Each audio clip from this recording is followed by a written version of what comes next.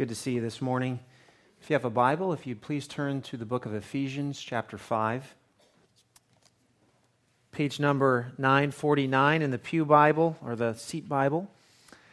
And we're going to be looking at the Holy Spirit this morning.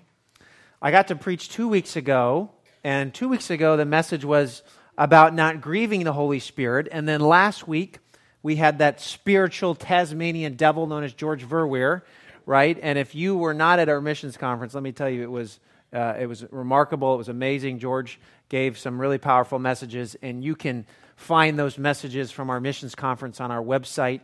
There was also a link in the pastor's desk. But since I have an opportunity to preach so quickly after the other message, I thought I'd do two connected messages. So this week is about being filled with the Holy Spirit. 2 weeks ago, do not grieve the Holy Spirit. This week, how do we be as Christians filled with the Holy Spirit?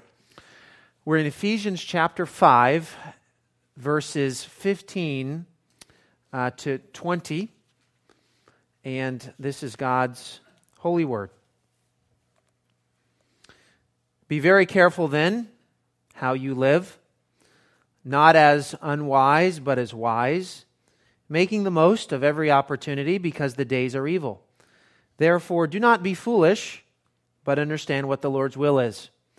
Do not get drunk on wine, which leads to debauchery. Instead, be filled with the Spirit, speaking to one another with psalms, hymns, and songs from the Spirit.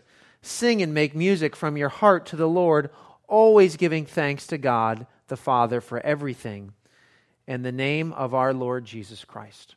Let's pray.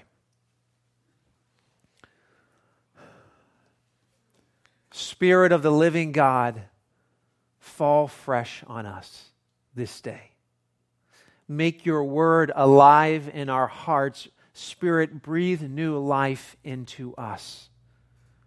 Lord, would you remind us this morning that you have given us your Spirit. Jesus himself even said, it is better that I would leave so that I would send the Comforter, the Holy Spirit, to my people. And Lord, that is what you have done.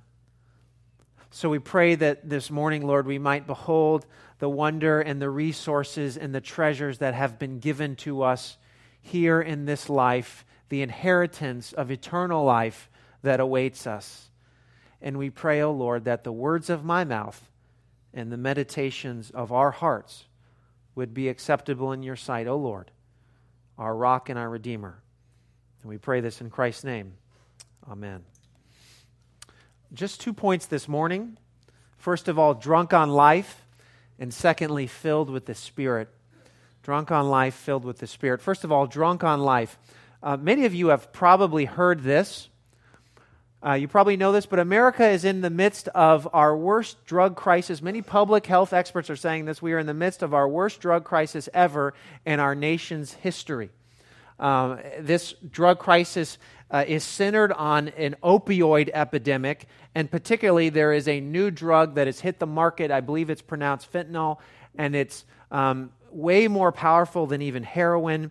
And this crisis is hitting close to home. New England, states in New England particularly, have seen constant overdoses and sadly a lot of deaths. You see on the screen, in the year 2015, there was almost the same amount of deaths from opioids as there was from motor vehicles. And I read an article about this crisis from the New York Times, January 6th. The name of the article was Inside a Killer Drug Epidemic, a look at Americans' opioid crisis. And this is a quote from that article by a drug addict, an opioid user named Zach, who said this: I remember the moments of guilt and shame after being resuscitated from an overdose. It didn't start like that, but no one told me it would end like that. And if you're here this morning and you don't know anyone in your life who has been touched by drugs or alcohol, you can count yourself blessed, because so many of us in this room, so many people, you can look in your family tree or in your family, and you have seen the devastation of what drugs and alcohol can do. And I can't preach a message like this, I can't preach this text without saying this. If you have an addiction to drugs or alcohol or anything for that matter, you need to come to Celebrate Recovery on Wednesday nights. We have a ministry here. It's not just for those who struggle with abuse with drugs and alcohol. But if you have that struggle, then don't ignore the voice of the Holy Spirit this morning telling you to come this Wednesday and to start living in the light and coming out of the darkness. But many of us do know someone in our families or who has struggled with drugs and alcohol. But if we're honest, we also know this, that addiction comes in basically countless different forms. It's easy for us to say, well, I'm not addicted to drugs or alcohol, Pastor. I don't have an addiction. But as the definition on your screen says, the better question to ask yourself about an addiction is there something in my life other than God that I would say, I have to have that thing? I cannot live without this thing in my life. That is how we should view whether or not we have a struggle, whether or not we have an addiction. Now, we call it an addiction, but the Bible calls it an idol. And I know that there is the medical phenomena of addiction, and I'm using the word in a broader sense here, okay? So those with addictions need to get proper medical care. But using this word addiction in a broader sense, we know that the Bible calls this idolatry, and Tim Keller gives a very helpful definition of what is idolatry. He says this: an idol is anything more fundamental than God to your happiness, meaning in life, or to your identity. So as we think about this phenomena, am I drunk on life in a way? Am I self-medicating, maybe with alcohol, but maybe with something else? Because there is something in my life that has greater significance to me than God. You see, our natural sin-born tendency is to find and worship an idol other than God. This is at the heart of what happened in the garden, right? Adam and Eve said, God, you're not going to be ultimate in our lives anymore. We want to follow our own way. We're going to put something else on the throne, ourselves, an idol of some kind. And that led to our sickness, our disease of sin. Well, one of the challenges we see this not just with the drug epidemic, but we see this in a lot of ways. One of the challenges with the wealth and the materialism that we have in this country is that we are drunk on so many things. And let me just give you a list of some of the things that I think Americans are drunk on right now. So many of us struggle. We struggle with substances. That's one thing.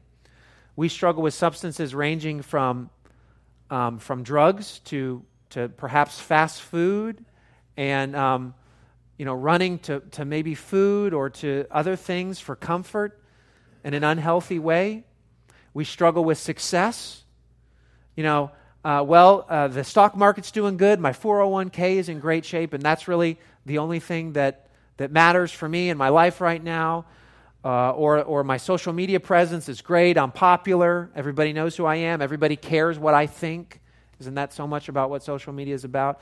We're drunk on our expectations for our children. And of course, parents, you know this.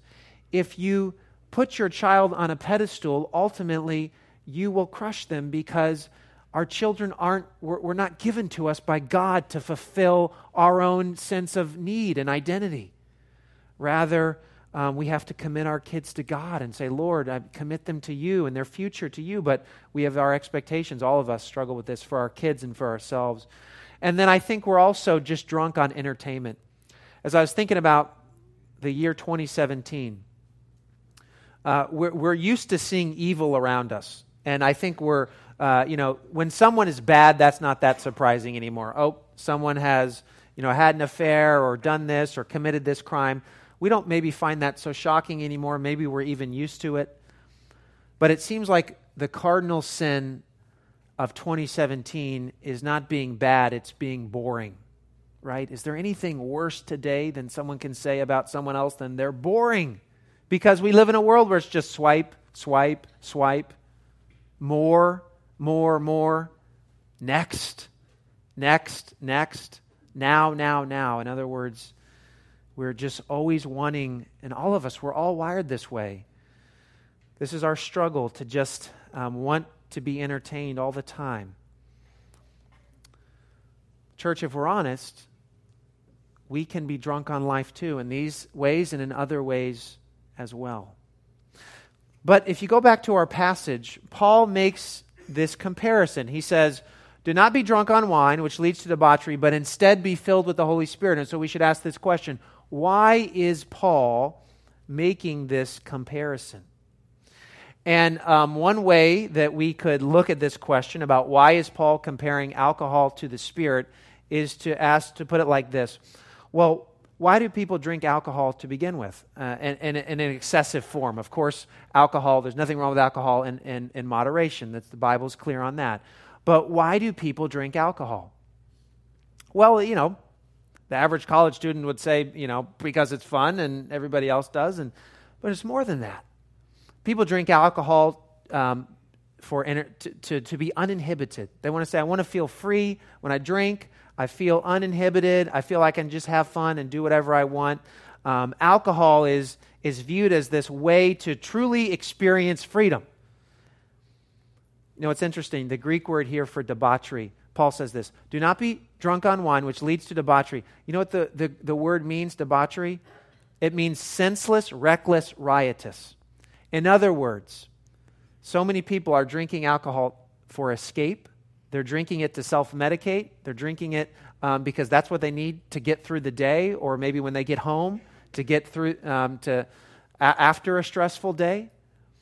And yet the ironic thing is that instead of bringing real freedom, and instead alcohol brings being reckless and being out of control, and it's the exact opposite of the freedom that the person is really longing for. Yeah, it may be fun now, but you're going to make a dumb decision and you're going to pay for it in the morning.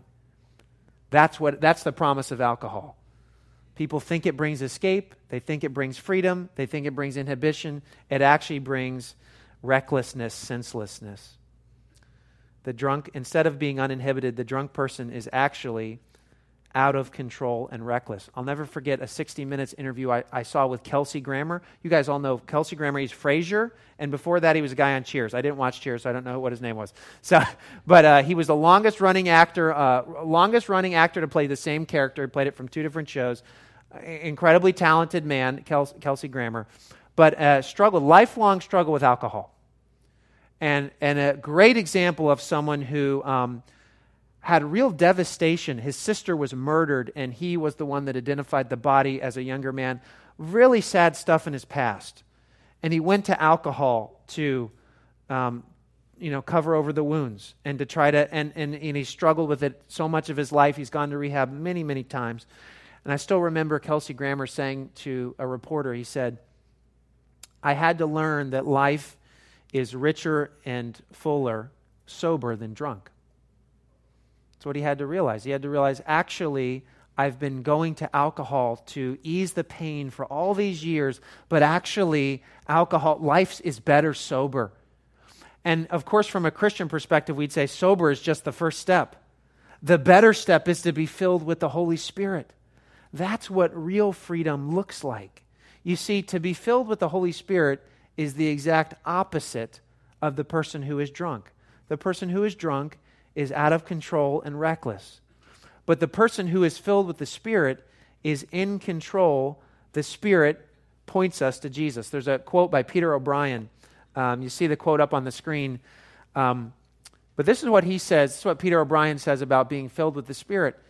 He says, Paul's readers are urged to let the Spirit change them more and more into the image of God and of Christ. So the person who is filled with the Spirit is becoming more like Jesus. They are filled with Christ, and the life of Christ is filling them more and more and more. That's what it means to be filled with the Holy Spirit. The spiritual man or woman is a person who has faith, okay? Who can trust, who doesn't always fall apart at uncertainty. Obviously, we struggle, all of us, but ultimately has a faith rooted in God. is a person who is in control, and who is a person who has a peace about their life. Now think of the fruit of the Spirit. We've all heard the fruit of the Spirit. I would guess Galatians 5. How many drunk people that you know or that you've seen exhibit these kind of qualities? Love, joy, peace, forbearance, kindness, goodness, faithfulness, gentleness, self-control. Now I know the drunk person would say, I love you, man. And we're not talking about that kind of love, or I've got such peace from God, man. Okay. That's not the kind of love and peace that the fruit of the Spirit's talking about. Because when you're drunk, you don't have that kind of love. The kind of real love, real peace, real patience, real faithfulness, and obviously, probably most of all, you don't have self-control. You don't. The spiritual person is the opposite of the drunk person, because they're filled with God, not with something that they're using to try to escape or ease the pain or whatever. As we think about this question, to be filled with the Spirit versus to be filled with much wine, to be drunk, we need to ask this question: how does a person become filled with the Holy Spirit? How does this happen in the life of a person, Pastor? And here's what I'll say. There's a great movie I recommend, especially those of you with families, but really anybody. If you want a great family movie night, watch the movie WALL-E. Okay, I don't know if you've seen the movie WALL-E. It came out in 2008. It's a Pixar film. It's not as funny as the Lego Batman movie. Okay, I'll tell you that. I just saw that one. Very funny. Very good. Not as much substance, though, okay? WALL-E, parents, I'll tell you this. I'm not saying this as a joke. There's a lot of substance to the movie WALL-E. It's quite interesting. It'll make you think. You'll enjoy it with your family. And here's what the movie is about. The movie WALL-E is about, imagine a world in the future where technology has gotten so good that humans don't have to do anything for themselves. Okay? Imagine if we developed technology so much to the point where we would have robots that could literally do everything for us. So in the movie WALL-E, when they show humans, it's about a robot, but when they show humans, the humans are, everybody lives in something called the hover chair, right? It's a floating chair, and it just takes you wherever you want to go, and when you want a Coke, you just say, computer, give me a Coke, boom, you got a Coke, and computer, give me a popcorn, boom. And it shows humans living a life where they don't have to do anything. Their entertainment, their food, and everything is taken care of for them. And of course, these people are overweight, and they can't even walk. They can't even stand on their legs because they've been in these hover chairs for so long.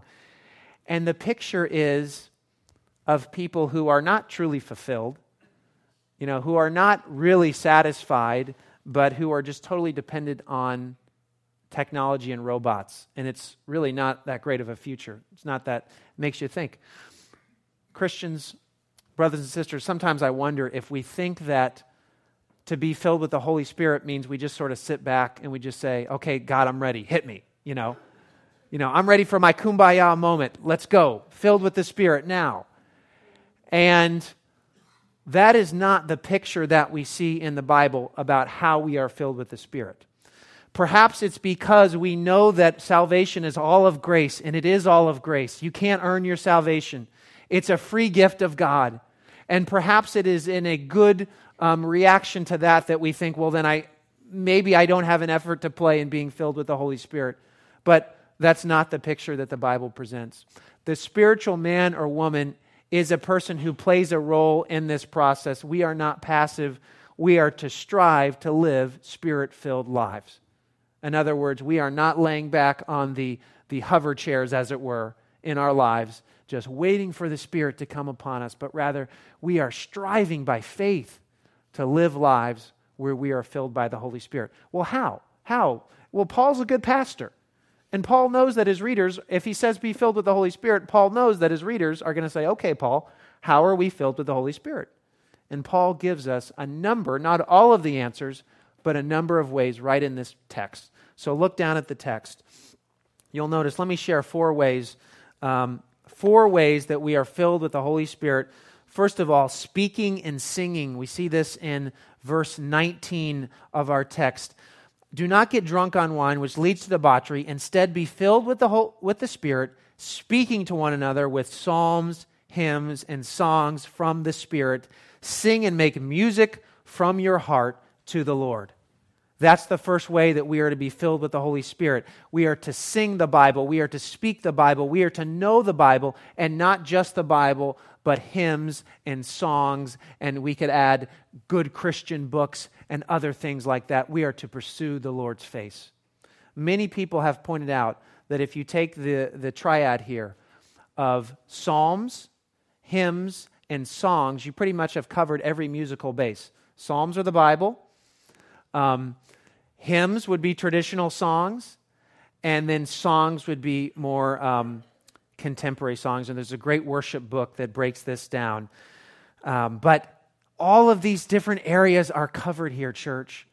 And so whether we're singing a great song like Spirit, Breathe New Life on Me, that beautiful Getty song that we sang earlier, or whether we're singing a hymn, or whether we're singing a contemporary praise song, we are to sing to God. And it's just like any song that you know, you can't sing it if you don't know the words, right? You can't.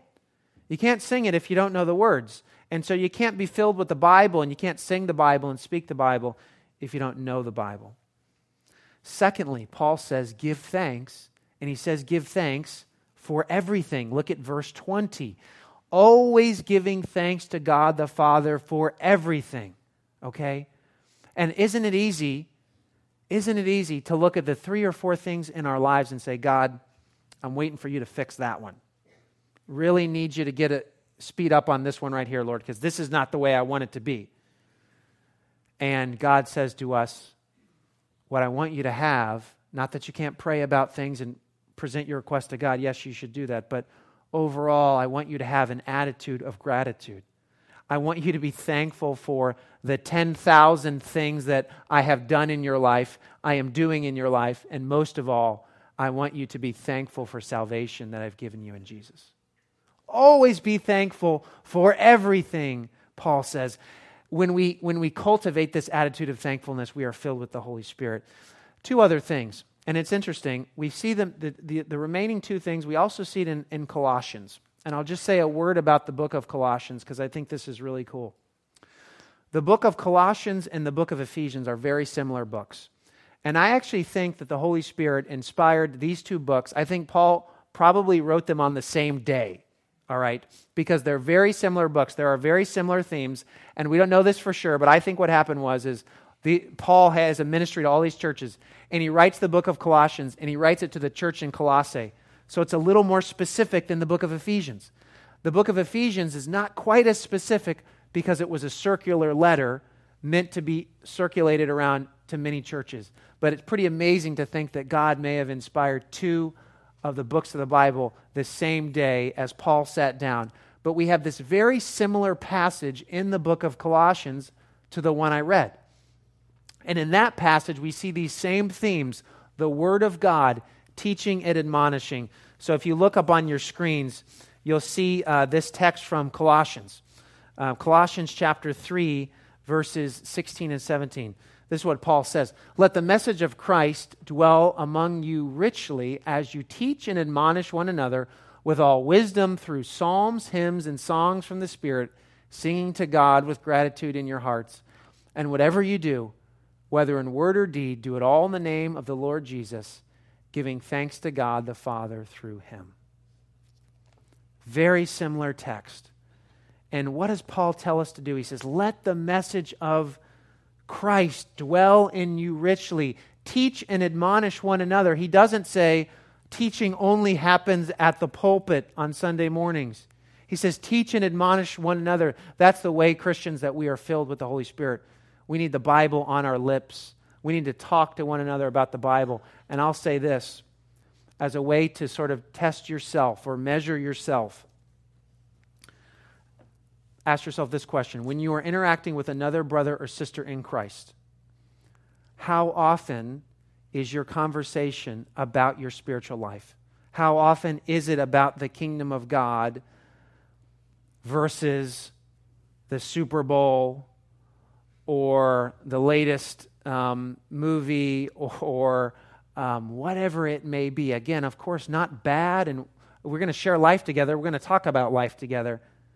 But are we having spiritual conversations? Are we saying to one another, hey, how you doing? How can I pray for you? What are you dealing with right now? That is how we teach and admonish and encourage one another. And that is how we are filled with the Holy Spirit. Let me end with this, end with a few notes of application. The Apostle Paul, in this text, chooses to contrast. He could have picked so many different metaphors, church, but he picks inebriation. He picks the state of drunkenness to compare that to being filled with the Holy Spirit. And many people have experienced being drunk. Obviously, it's not God's will. It's not what He wants. But have you experienced being filled with the Holy Spirit? Have you experienced that? Maybe too often we sell ourselves short as Christians. And we think, God, you've given me these rules, and I'll do my best to follow the rules, and hopefully everything goes all right. But God says, no, that's not the picture of the Christian life that I want to give you. The picture of the Christian life is, hey, instead of picking up the bottle, be filled with the Spirit, and then you'll find real joy and real peace and real self-control and real fulfillment and real meaning and real purpose in your life. Are we settling for too little? If we think God is boring, do we really know God? Listen to the psalmist. My heart says if you seek His face, seek God out. Seek out His Spirit. Say, I want to be filled with you, oh God. Let's pray. Lord, we thank you for your word, living and active. We pray, Lord, that you would fill us with your Holy Spirit, that we would walk in step with your Spirit. We would be filled with your Spirit, and we would experience what that high is like, what that experience is like, and that through us, Lord God, you would continue to glorify your name. In Christ's name we pray. Amen.